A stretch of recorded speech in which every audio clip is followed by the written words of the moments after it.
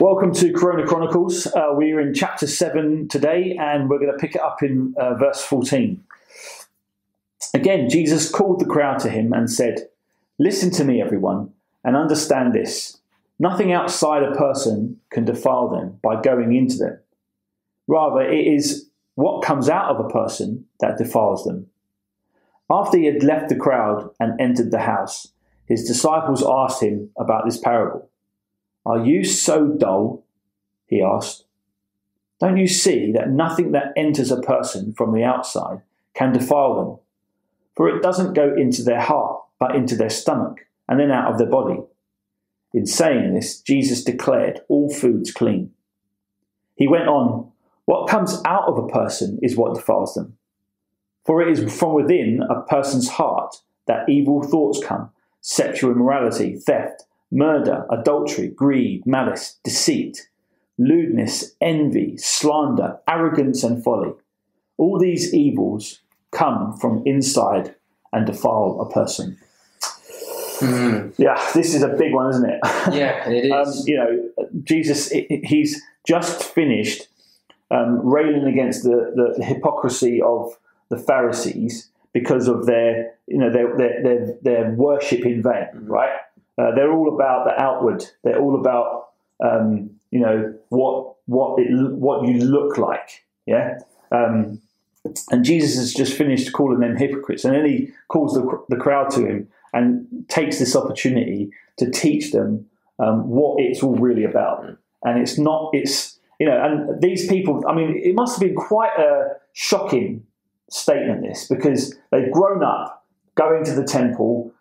They've grown up not being able to eat certain things because it makes them unclean. And here comes Jesus and says it was never about the outward.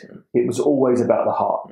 And, it's amazing, isn't it? It is. And to the disciples and to this religious community, this would have been really radical teaching. Because for as long as they had been alive, their traditions and their ancestors would have tried to follow these laws, dietary laws, in order to keep them clean.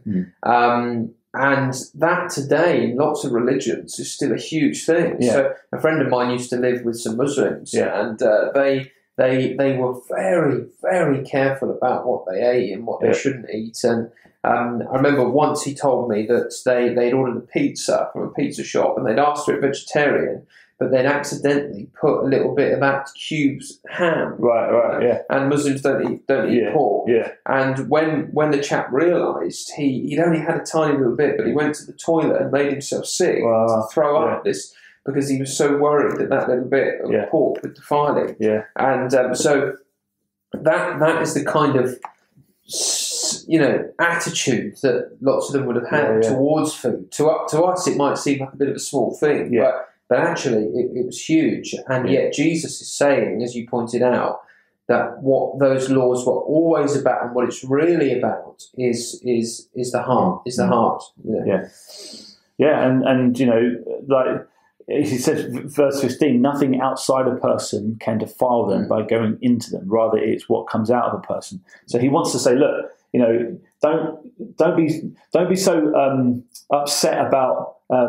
If you really want to know where your sin comes from, it doesn't come from your food. No, it comes from your heart. So it's out of the heart that all this big list of sins come at the end. And he's saying to the crowd and disciples, are you so dull? Do you not understand this? Do you really think that the living God is utterly consumed by whether you've had a little bit of this food or that food?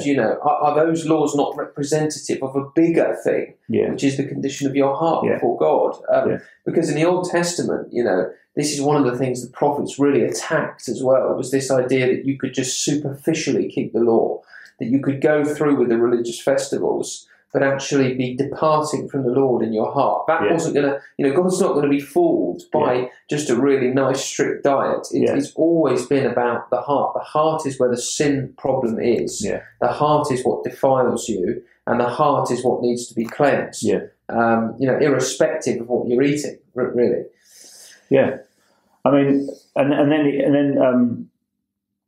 I mean, if you think about it, that's where the gospel goes, isn't it? That's where that's why Jesus goes finally to the cross. Is to